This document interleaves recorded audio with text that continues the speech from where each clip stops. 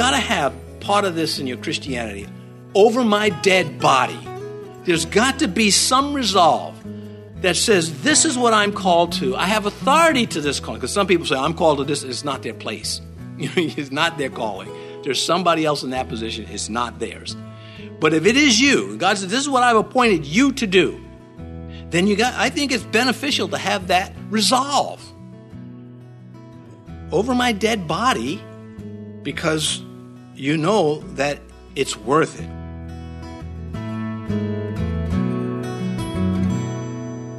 This is Cross Reference Radio with our pastor and teacher, Rick Gaston. Rick is the pastor of Calvary Chapel, Mechanicsville.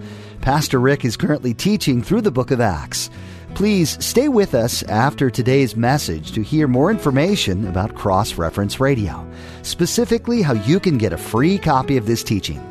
Today, Pastor Rick will conclude his message called Leadership and Leadings in Acts chapter 16. And as they went through the cities, they delivered to them the decrees to keep, which were determined by the apostles and elders at Jerusalem. So Luke is straight up with this. He says, they didn't have to do this before Christ. Before the Lord Jesus Christ, Timothy was 100% justified as a believer, just by faith. But because of the Jews and because of ministry, Paul made that choice. So there's the decree from the council. Paul shows it to them, and they would be delighted at hearing this. Verse 5, so the churches were strengthened in the faith and increased in number daily. Well, all pastors should aspire to want to strengthen the church according to the Scriptures, whatever that cost, and it will cost. It would have weakened the church had Jerusalem demanded that the Gentiles become Jewish before believers. Well, that was settled in chapter 15.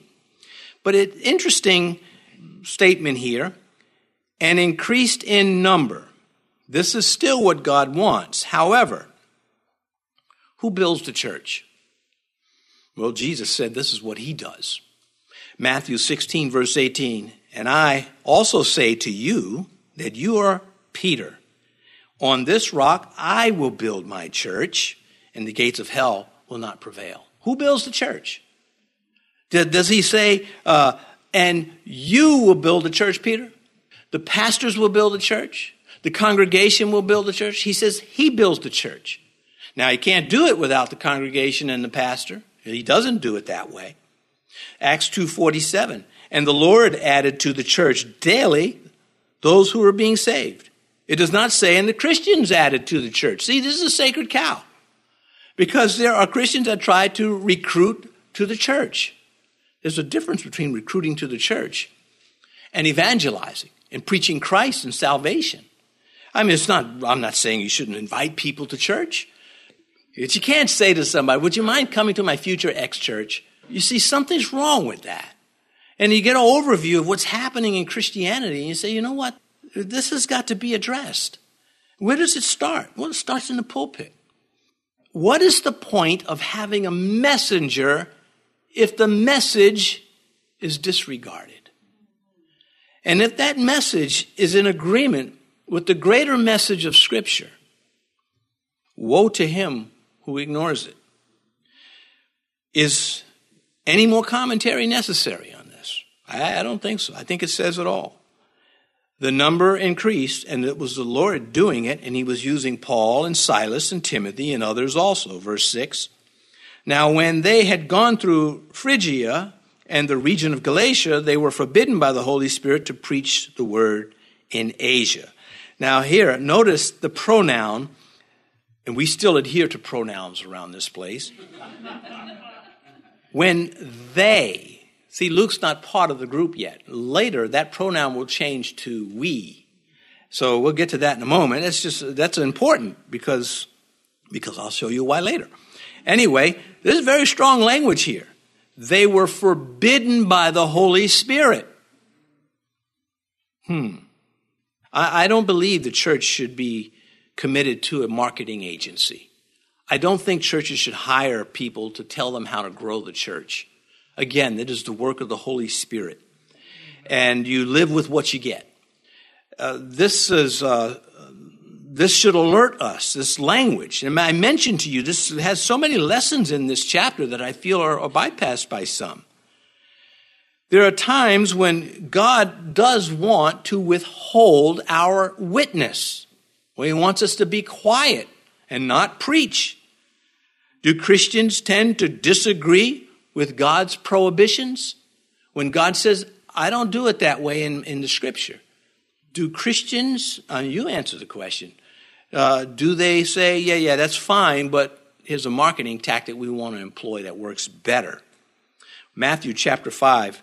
These 12 Jesus sent out and commanded them, saying, do not go into the way of the Gentiles and do not enter the city of the Samaritans. So he's telling them, don't go preaching there. And we're seeing Paul subject to that teaching. So we follow the New Testament, and there's your witness, 2 of them. Matthew 16:20. Then he commanded his disciples that they should tell no one that he was Jesus the Messiah. Now we know why he is doing that at that point, but what comes out of this is there are times that God wants us to be quiet. We don't have to know the reason. He doesn't owe us an explanation. Here, the Holy Spirit is saying, I don't want you going up into Bithynia to the north, and I don't want you going to the south to Asia Minor. I'm going to tell you where to go when I'm good and ready. That's how it ends up. God doesn't have that tone with him. He just doesn't tell him. I love this stuff. God has told me no many times. Sometimes I'm very grateful. Sometimes like, oh man, dodged a bullet. Other times a little disappointed because I want what I want. And I think my way is, when I'm in the flesh, I think my way is better for me, which is always wrong. The flesh is never, ever right. Like Satan. Satan never sides with God, and if he appears to, it's as an angel of light, and he's setting you up for an ambush. So there are just these rules that we live by, these policies from the kingdom that are right. Do Christians in ministries resent this rule of the kingdom?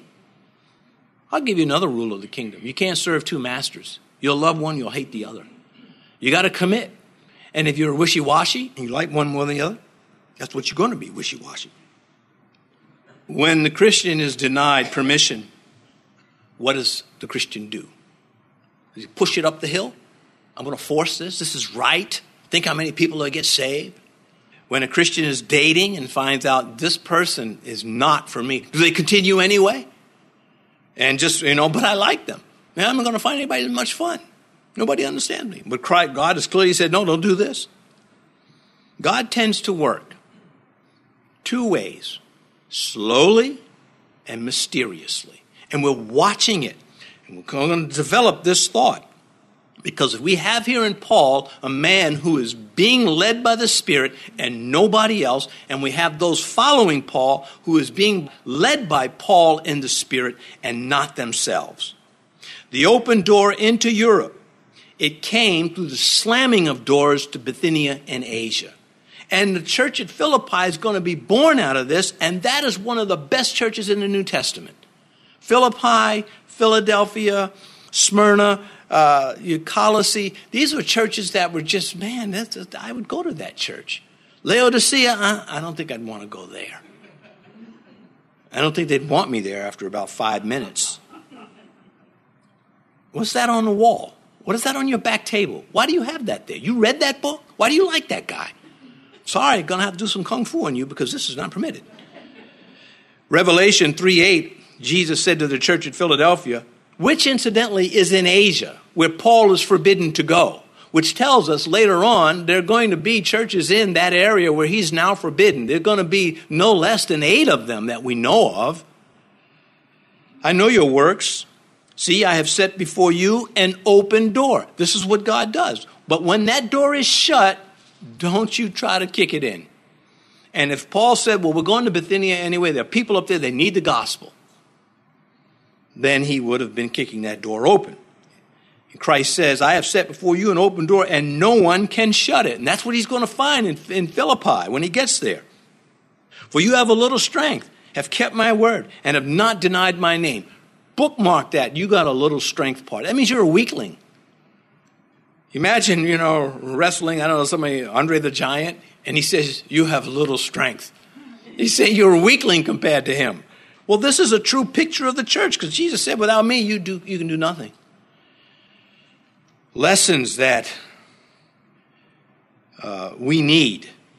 And also we need to learn from this that every need is not a calling for you. Just because you see something and you think, I can do that, that's not how we're led by the Spirit. The Lord doesn't say, if you feel like you can do it, do it. That's the world. There are other lies. You can be anything you want. No, you can't. You cannot be anything you want, and anybody that's telling you that is lying. Or just, maybe they're not lying intentionally. They just bought into it. I can't be a salesman for hair shampoo. It's not going to happen. Nobody's going to say, we could really sell more product if you just endorse this. They'd go out of business after the first commercial. Anyway, you want to look like me? Buy this. After they had come to, but you can do anything. And then you put Jesus' name on it, right? In Christ, I can do all things. No, that's not true. It's out of context. You keep that in context. He talks about having and not having. Anyway, verse 7, and they had come to Mysia. They tried to go into Bithynia, but the Spirit did not permit them.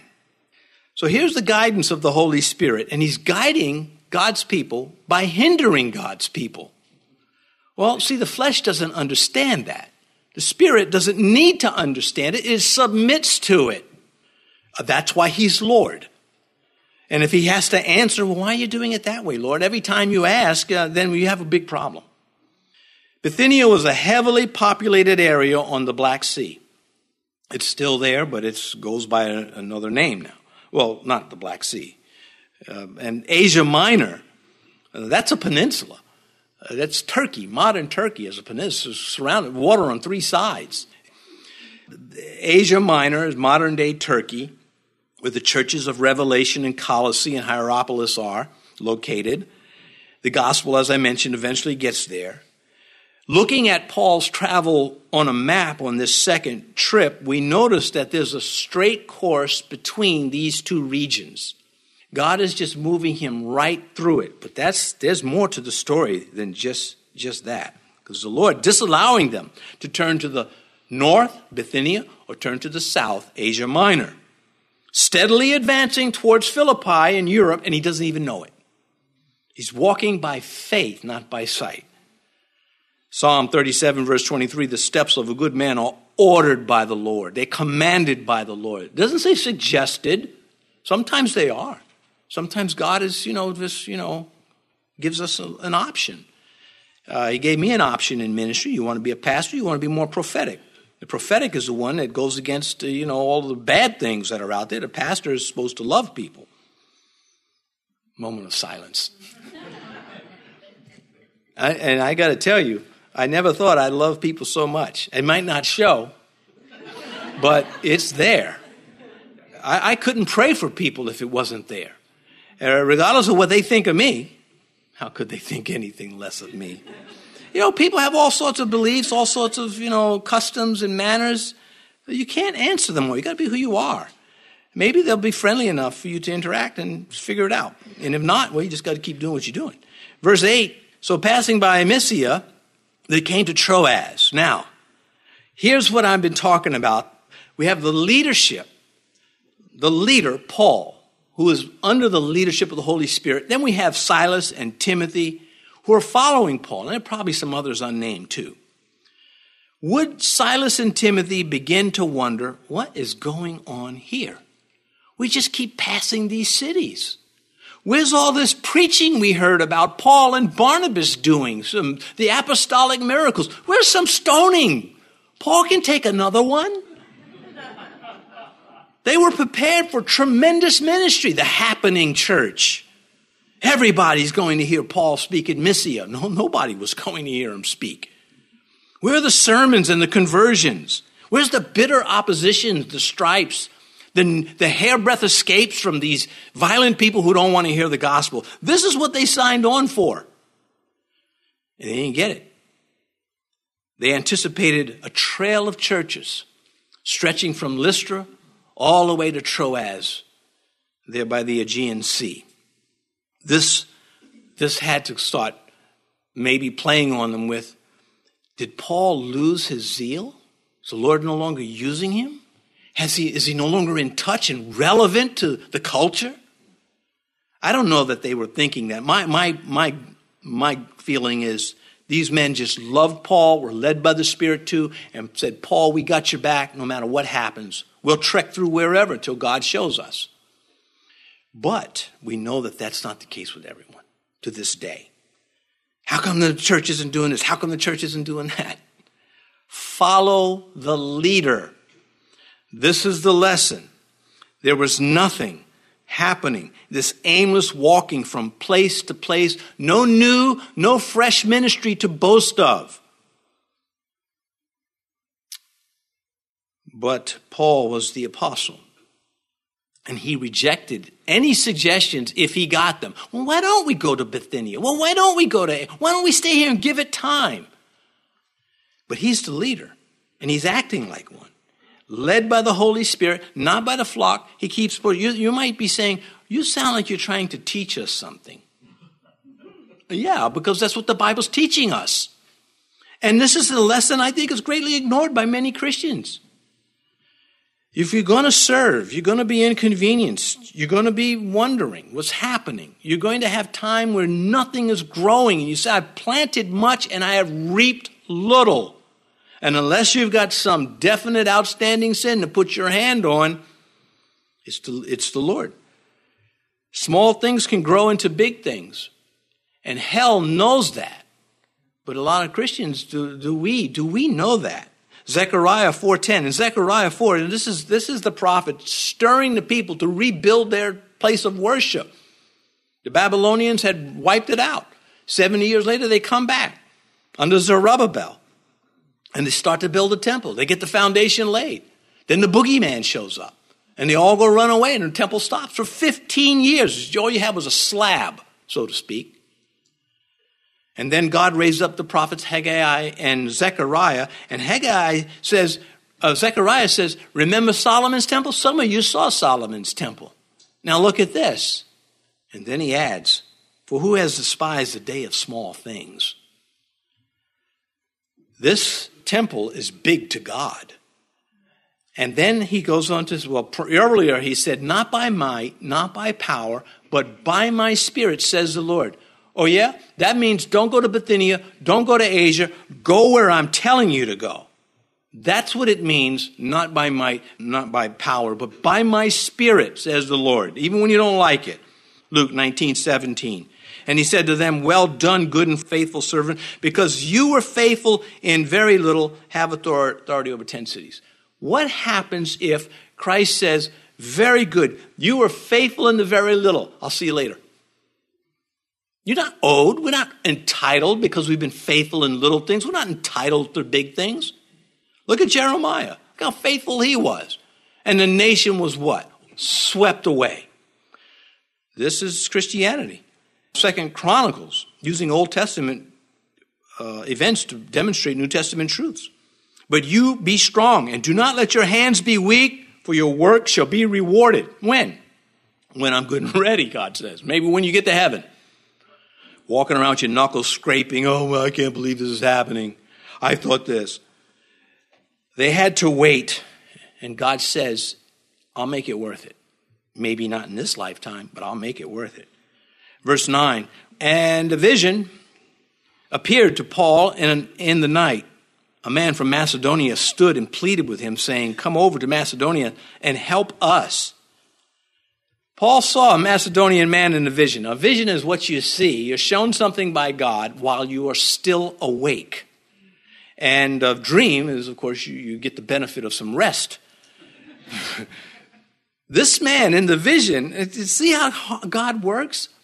He's saying there's a hunger and thirst for righteousness over here.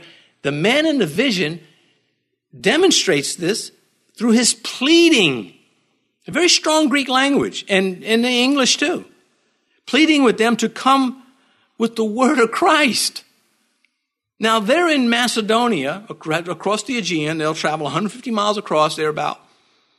These people don't even know they're coming. There's no Macedonian over there. Hey, bring us the news about Messiah. When he gets there, it's going to be a woman named Lydia. And it's just like, wait a minute. The vision and the reality are not in agreement. Verb-noun agreement kind of a thing's not happening here. But God plows through this. And that church in Philippi Lydia is going to beg these guys to stay with her. You got to love that woman. She's just like, stay at my house. I will not take no for an answer. You got to preach to me or I'll kill you. What if he did not obey? Said, you know what? I kind of like Troas here, right on the coast. Not too far from, Cilicia, where I lived for a long time, grew up. Well, God would have found someone else. You got to have part of this in your Christianity. Over my dead body, there's got to be some resolve that says, this is what I'm called to. I have authority to this calling. Because some people say, I'm called to this. It's not their place. It's not their calling. There's somebody else in that position. It's not theirs. But if it is you, God says, this is what I've appointed you to do, then I think it's beneficial to have that resolve. Over my dead body, because you know that it's worth it. Okay, I'd be interested to know what you thought about that when we get to heaven. All right, so moving, verse 10. Now, after he had seen the vision, immediately we sought to go to Macedonia, concluding that the Lord had called us to preach the gospel to them. So they concluded, they realized the leading. If you're too sure of yourself in Christ, some people don't like that. They want you to wring your fingers. They want you to be, confusion is weakness. And we try to get that out of our life. I don't even like being like, what aisle is the soap on? I want to know where that aisle is. It doesn't work that way. I ended up asking somebody. And they said, I'll tell you, over my dead body. Then they couldn't tell me. Okay. I don't like the volume of laughter, so no more jokes for you this morning. Coming back to this, here we have this abrupt change in the narrative, in the text, from the third person to the first person, from they to us. And so we reread verse 10. Now, after he had seen the vision, immediately we sought to go to Macedonia, concluding that the Lord had called us to preach the gospel to them. So you see, the leading is like God wants us to cross the sea and go into this really Gentile world. And that's all they had. The vision is pretty strong, but you don't find them saying, well, Paul, we didn't get the vision, you got the vision. But they caught the vision. And when you can find Christians that catch a vision, you can do a lot of stuff. And it hurts to see people who have the talent but not the availability. You can't do anything with it. No matter what talent you have, if you're not available, who needs it? It's useless. Well, anyway, there are going to be several of these shifts. It reads as though, it's going to read as though Luke stays in Philippi, because the pronouns will change again, and we won't get him back to we until chapter 20. And so about 5-6 years will pass, which leads us to believe Luke probably stayed in Philippi, part of the church leadership, and he also may have done some of his research for his gospel and the book of Acts that we now have. We're out of time, but here we have the leader led by the Spirit, this outstanding loyalty of three men. The first is a Jew named Silas. The second is a Jew, Greek, named Timothy. The third is a Greek or Macedonian named Luke. And they're united as one unit. They're moving as one unit. Hell sees that and doesn't like it. And so I close with Acts chapter 20, verse 6. But we sailed. This is when he comes back to the group with according to the pronouns. But we sailed from Philippi after the days of unleavened bread, and in 5 days' journey joined them at Troas, where we stayed 7 days. So he's going back from Philippi across the Aegean to Troas, and Luke is with them again. You've been listening to Cross Reference Radio, the daily radio ministry of Pastor Rick Gaston of Calvary Chapel in Mechanicsville, Virginia. As we mentioned at the beginning of today's broadcast, today's teaching is available free of charge at our website. Simply visit crossreferenceradio.com. That's crossreferenceradio.com. We'd also like to encourage you to subscribe to the Cross Reference Radio podcast. Subscribing ensures that you stay current with all the latest teachings from Pastor Rick. You can subscribe at crossreferenceradio.com or simply search for Cross Reference Radio in your favorite podcast app. Tune in next time as Pastor Rick continues teaching through the book of Acts, right here on Cross Reference Radio.